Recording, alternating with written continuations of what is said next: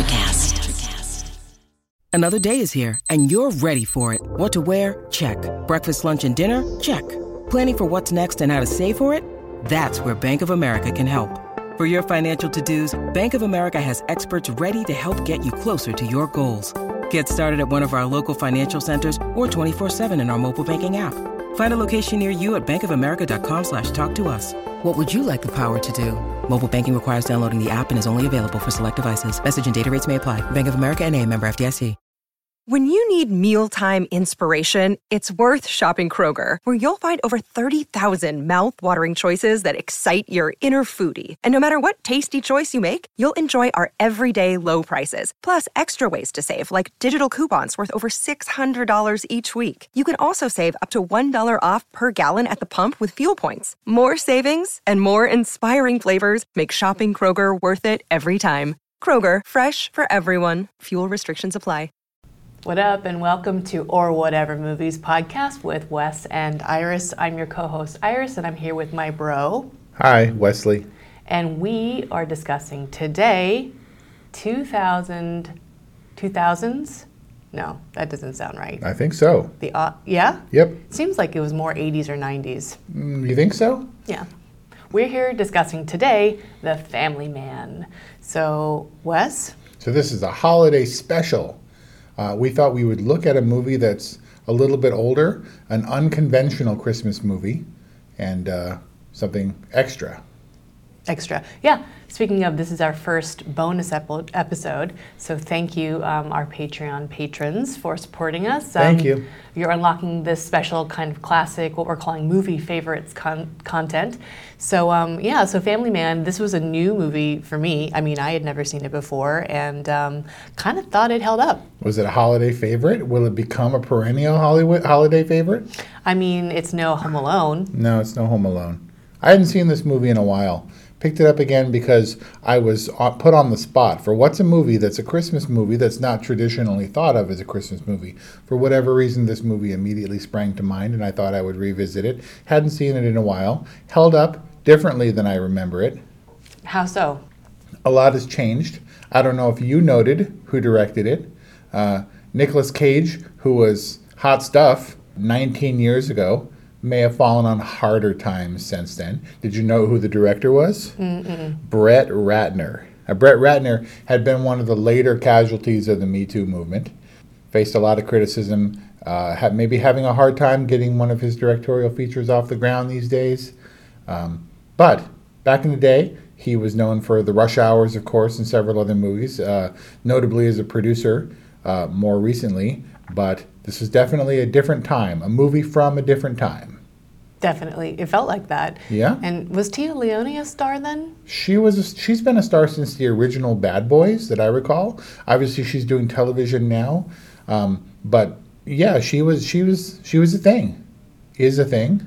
You know what was also a thing? It was these switcheroo movies. I feel like that was a total 80s and 90s thing. Yeah, I have a soft spot for these kinds of movies, I have to admit. It's not quite a time travel movie, but it is in a sort of alternate timeline. The switcheroo movies, and when they're done well, they either have to be explained down to the letter, or you just sort of go with it. Mm-hmm. And either way, if it's told convincingly or in a way that makes me not question it, if they don't ham it up, then I tend to roll with it.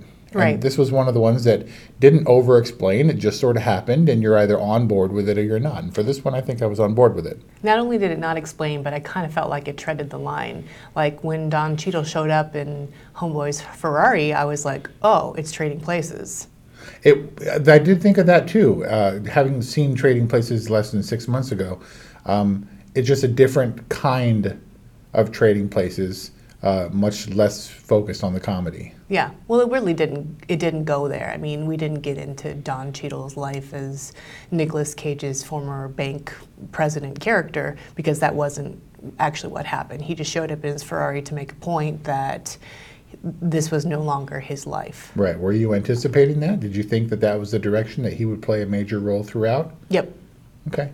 I just figured, I mean, obviously I had seen it before and I don't remember originally going into it, but he just sort of struck me as the Chevy Chase Hot Tub Time Machine type character, where right. He just floats in and out at whenever he wants. Well, what was his character? Was he like Thug Fairy? Thug. I think he was a guardian angel. I don't know. He was a ferryman, right? He was a I don't know what it was. He was just there, sent by higher authority to help him make the transition and get the job done. He was sent there by higher authority to hold up a liquor store? Yes, as a cover to incite Jack's act of heroism. He said, "Your good deed, what you did, resonated all the way up the establishment," or whatever. He was sent as an emissary to help Jack effect this change and make this transition to a different life. So the powers that be anticipated Jack's act of heroism? I guess so. You take a person at one extreme where he's not an evil person, but he's certainly a person who is free because of his money to do whatever he wants, right? So he does just that. Because of a choice he made 13 years prior to the movie setting, he ends up extremely rich and wealthy and single. And had he made the different choice, he would have been in a completely different situation. So the disparity of the two situations resulting from that choice, I think, was, here's a good candidate. If we're going to look at somebody who would test their mettle in a completely different situation, we'll find someone at the opposite extreme and place them in that situation. Maybe his choice was hugely significant in his life, even if he didn't know it at the time.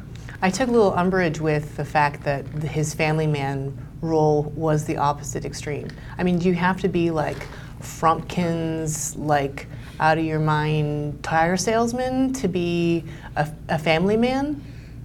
Tia Leone, his wife, Kate, suggested that was a true success story, right? It's just a different kind of success story. He's still Jack Campbell, just in extreme circumstances. And I think those two personas come together throughout the movie, right? Mm-hmm.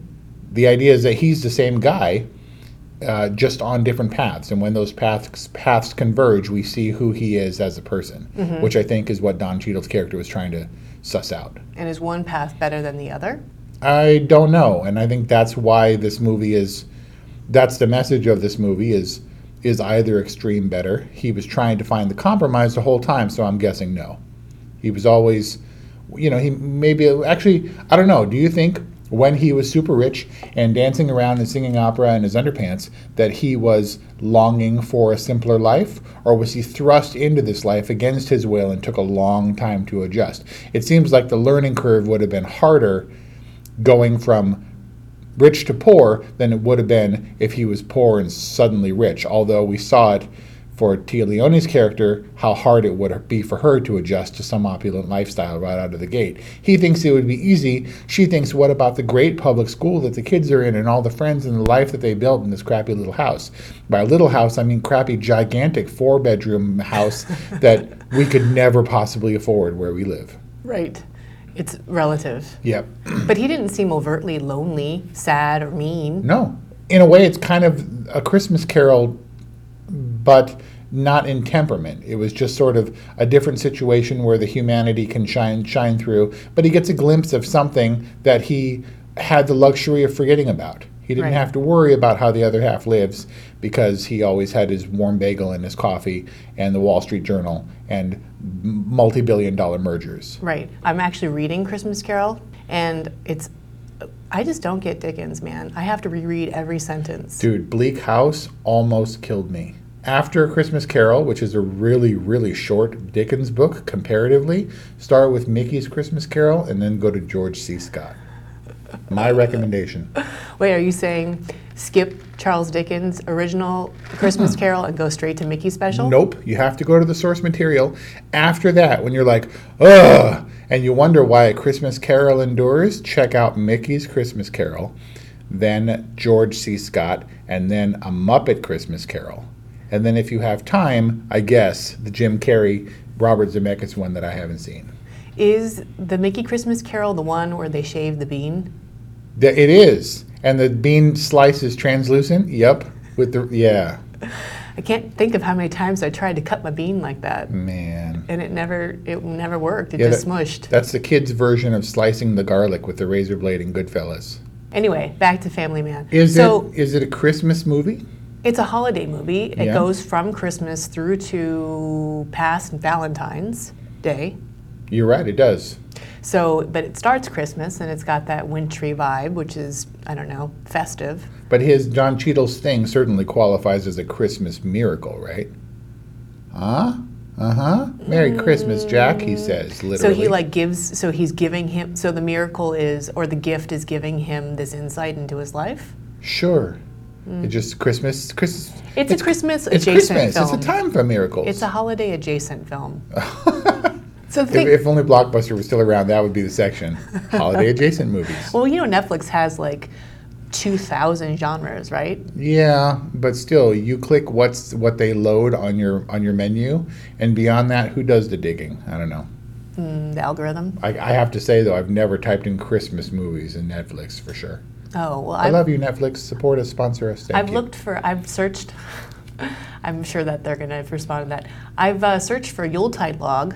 They have that. The static shot of That's a big one during the holidays. Okay. That's a lot of hits right there. It's like a fake Christmas tree, which I'm told the solution to is to spritz it with pine scent or whatever. No. So if you get a smoky kind of vibe, you can't just have, the log doesn't have the effect. It's all about also the heat and like the smell or whatever, I see what right? you're saying. But if you spritz, I'm told if you get a fake tree and it doesn't sell you, spritz it with pine oil or whatever, and Yeah. all of a sudden it's a whole different world of realism. No, I hear that. You got to have the scent. You got to have the whole 4D experience or whatever. But spritzing's not the way to go. You get the incense sticks that you hang within the tree so that you don't get the spritz all over your stuff. Maybe it was you that told me that, in fact. Yeah. Anyway, so was this movie a fake Christmas tree saddled with air fresheners to make it seem like a holiday movie? Yeah, pretty much. But was it effective as a Christmas tree? Did it serve as a holiday movie to give you the warm and fuzzies?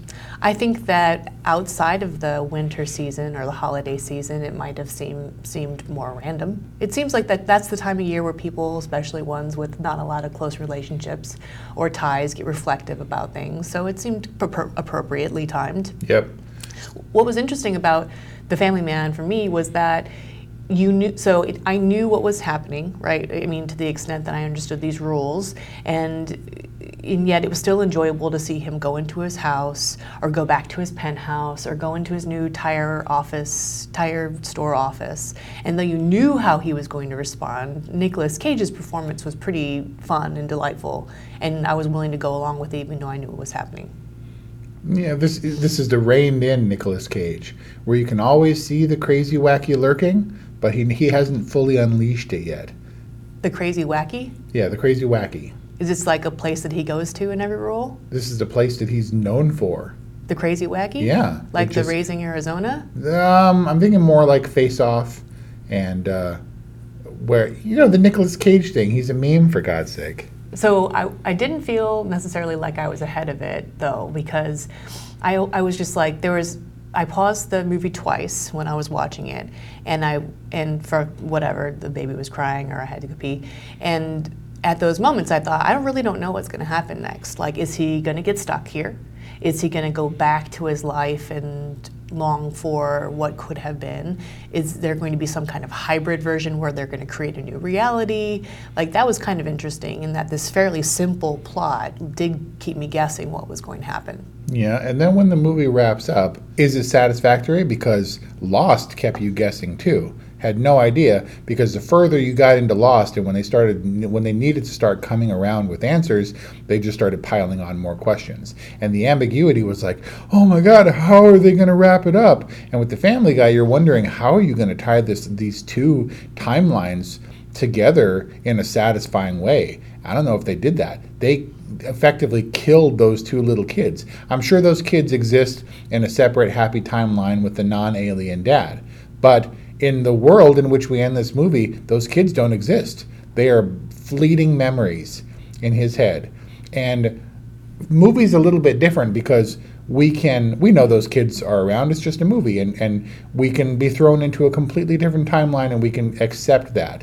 And the crushing reality of the fact that he'll never see those kids again doesn't really factor in.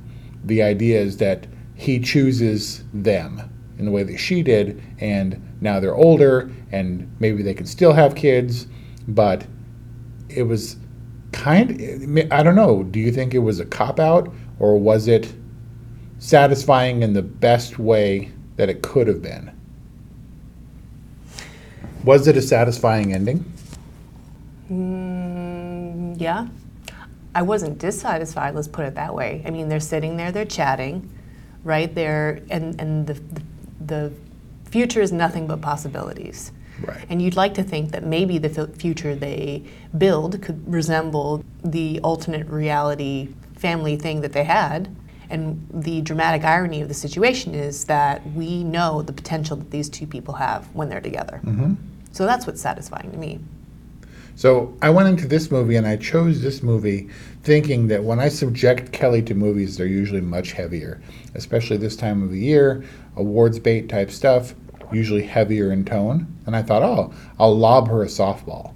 And I asked her if she wanted to watch The Family Man, and she hadn't seen it, so we sat down, and I'm looking over at her throughout the movie, and she's got those forehead wrinkles, and I'm wondering what's going on. She didn't like it. And Really? I was surprised by that, and she said after the fact that maybe 20 years ago it might have been okay, but since then Nicolas Cage has gotten so creepy, and we didn't even touch on the Brett Ratner stuff. So she was affected by the real life stories. She said, and I quote, "He's dancing around in his underwear and stuff, and Nicolas Cage is just kind of yucky," which I guess comes from 20 years since of Nicolas Cage, since he's fallen out of favor. But it was definitely wasn't my expectation for her reaction to this movie. But she was colored by real life events, not necessarily by the merit of the story or how it held up, which I felt that the film held up remarkably well. This movie does it. It held up. It was entertaining, even though it was 20 years old, nearly Right. 20 years old. But at the same time, for holiday movies, was this movie dark, too adult? He's the family man, but there's, if not for Jeremy Piven's heroic neighbor character, he would have had an affair with the neighbor. Right. The rules don't apply to him. There was pseudo nudity. There was sudity going on in the movie, and adult themes where it might have been a more family-friendly holiday classic if it hadn't gone there. Sure. Maybe lighter. And I don't know if that was good or bad for the movie. It's called The Family Man, but it's not a family movie per se. Right. It's an adult holiday movie, which I think there's room for in the marketplace. I Sure. mean, there's plenty of kids movies and animated movies, not only current but classic ones for families to watch together. I can't believe I'm defending this position. You're absolutely right. The idea of homogenizing these movies for consumption has always bothered me. Yeah. And but I like this movie, even if it's not the greatest anti-holiday movie ever. Right. Well, it's not. I mean, it's neither. It's not anti-holiday. It's not family. It's just, it's an adult movie set at a festive time, and I think that, and which was story appropriate. What did you say? Holiday adjacent? Yes. Yeah. I also like these kind of movies where you see a character as they are and then as they would have been. And of course, Nicolas Cage is just sort of Nicolas Cage, just he's sort of trying to rein it in under different circumstances to not give himself away. Right. But I like seeing Saul Rubinek's character. President? The new Alan. Yeah. I like seeing Saul Rubinek's character, Alan, sort of be more assertive in one vein, Right. and completely meek and hapless the other way. So I Right. really like seeing actors portray the same character two completely different ways. Oh, you mean like in Us? I'm not going to, no, not like in Us. Not at all like in Us. In a believable, still you can see the undercurrent of the same person, not blowing it all out of the water, completely different way. I think that actors do a lot of different takes and they take a lot of different approaches. Right. And the director approves and the editor chooses takes and puts them together. So an actor never really knows what's going to happen when they see the final cut Sure. on screen. And I think that playing around is the mark of a good and a confident actor. And I just like seeing it on screen where you can see two different approaches that were obviously meant to be two different personas of the same character. really come to life. Those kinds of movies are always fun for me. I mean, I thought that was a fun role, but also the fact that he was a strong personality in the alternate universe was a little bit,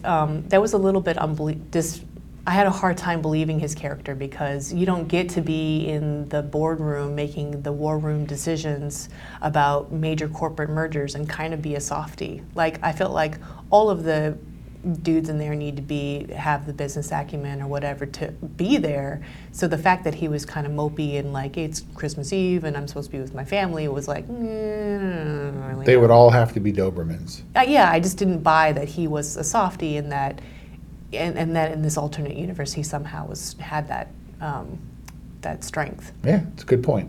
So, but I want to talk about the dad, the family, the actual family man aspect of this film. So obviously Brian is a family man, and he laughed joyously at all the right places, and I felt like really related to Nicolas Cage's character, as caricaturish as he was of a dude trying to play a dad. But I was just wondering, from like a dude perspective, if you would have preferred a movie where a family dude or like a normal dude wakes up and he's in his underwear in the penthouse with the hooker. Like, would men prefer to see the reverse of this film? Where he's a family man put into a penthouse all of a sudden? Yep. I don't think so. I think that would have leached the humanity from the character. And while I'm always intrigued by how the other half lives, in my case, the other half being the wealthy, definitely not as relatable.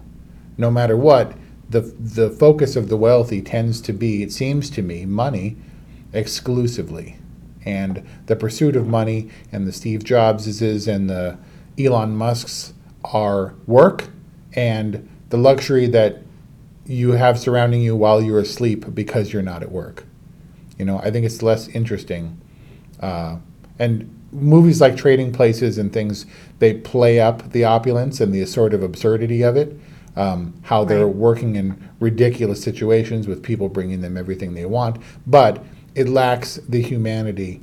We had a discussion, remember we talked about how being rich kind of absolves you from any kind of cleverness or making any kind of decisions or strategizing in any way. You're focused exclusively on your business. For the most part, you're very good at what you do, but you tend to lack in other areas of your life. Right. You become complacent in ways that money will pay for. And so I don't think it's interesting. I don't think it would be interesting to see someone who didn't have to be enterprising when everything is presented to them. I think it's much more interesting for someone who's accustomed to wealth to be thrown into a situation where they have to make everyday things like the coffee machine work, and when to strategize walking the dog. Right.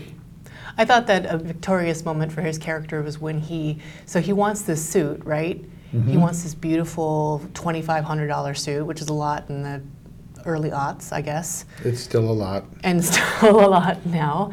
And you know, her being the ever-patient wife says, you know, it's a bad and not prudent decision, but if it makes you happy or brings you some kind of value, then do it. And then he doesn't, and then she gets him the knockoff version from the outlet, blah, blah, blah. So the victorious moment for me was when he shows up in the cheesy suit, meeting with his boss in the alternate reality. Right, Lassiter. And he owns it. Like, he's wearing this cheapo suit, but it doesn't matter because he knows what the man is and who's wearing it. Yeah, it's endearing, and at the same time, he places so much value on the suit as how much better he feels, or how amazing it would make that other suit made him feel. He feels it's not really about the suit; it's him. Right. Symbolically, it's not the situation in which he finds himself. It's him and how he can assert himself and work out whatever situation he's in. He's better than this sport. He's better than bowling. He just has to believe he is. And he knows he's great in the boardroom or in the war room, and he learns he can be great as a father in the living room. Right. Man, I'm good. Wow, that was pretty eloquent. Yeah. What would it be like for you to wake up and suddenly find that you and Kelly have 2 kids and are, I don't know what, living in a house in New Jersey? In New Jersey, that would be the whatever. worst part, the hardest part. I can barely stick a week in Arizona. Do we still have Netflix? Yeah. I could change the address for my screeners. Yeah. I could probably get behind that. As I get older, I find that being close to the cool stuff isn't quite as important as having the stuff that I need and that I rely on, which generally is all it requires is a decent speed internet connection. Be fine. But would it be a nightmare or a dream to wake up and have 2 little kids? It would definitely be an adjustment. Hopefully you learn to like those kids. No, it wouldn't be a nightmare. But if my goal was to have 2 kids, I would set out to do that thing. I'm sure there are a lot of people who find themselves in a situation like Jack and like his neighbor, Arnie, who didn't expect to find themselves. I think that was the whole message, right? Neither of them expected to find themselves in their 30s with 2 kids in a house in the suburbs in New Jersey. You make it work. You figure out how to make it work, and you try to do it the best way possible and be the best person you can. He was in a situation that, as Arnie put it, anybody would kill to be in that situation. It was just not his situation. I actually think what he said was anyone would give their left nut.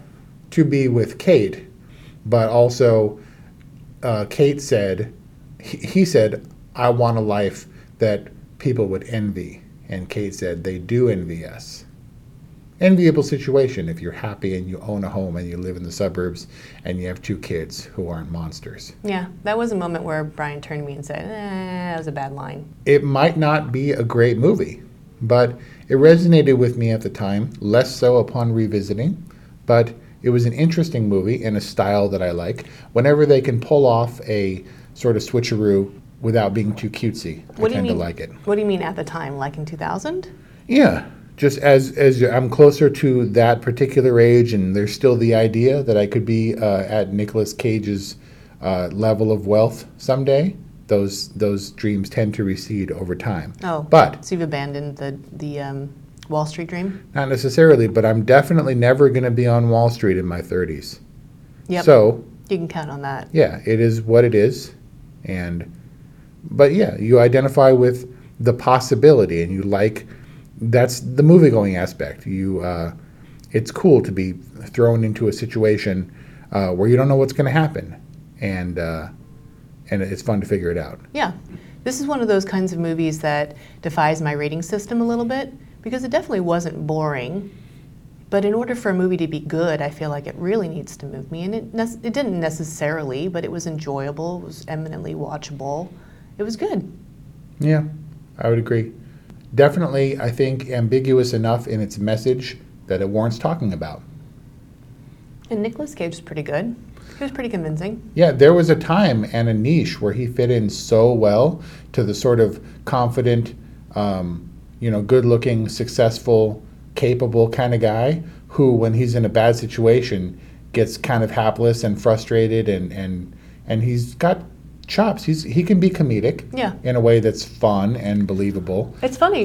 I don't really think of him automatically as a good-looking guy, but he, like the chick from Handmaid's Tale and Mad Men. And Mad Men. Oh, not Christina Hendricks.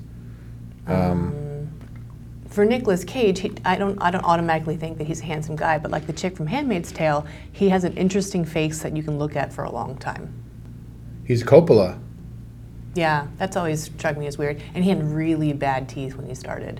Like really bad, like Affleck bad. Yeah, he had his moment, for sure. And I've always had this weird thing where I look at a certain movie and I say that this is the best version of this person, where they're neither, oh, that person looks old, or, oh my God, they're such a baby. Like Harrison Ford at Indiana Jones level was Harrison Ford, and he seemed to be in his absolute physical prime in terms of presence, right? Maybe Nicolas Cage was right around there in The Family Man, right around 2000. Just before National Treasure, he might have been at his best. Yep, cool. All right, so that's our episode about The Family Man, our first bonus movie favorite episode. Thank you for listening. And if you have anything that you'd like to share, please email us about whatevermovies@gmail.com, or give us a call, 818-835-0473 about whatever. And thanks for listening. Hey guys, it's It's Miriam Love here, and I want to share something very special with you. Check out my new release, All In, the Spanish remixes, out now on Electric House Records. And always remember, be love, share love, all love. Available now wherever you listen to music.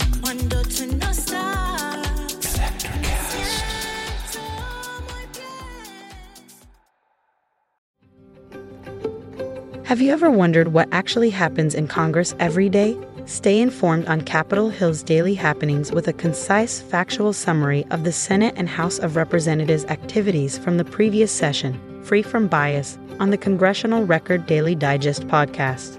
Subscribe on your favorite podcast platform and discover the process from the heart of U.S. politics. The Congressional Record Daily Digest, an Electric Cast production. Electricast. Electricast.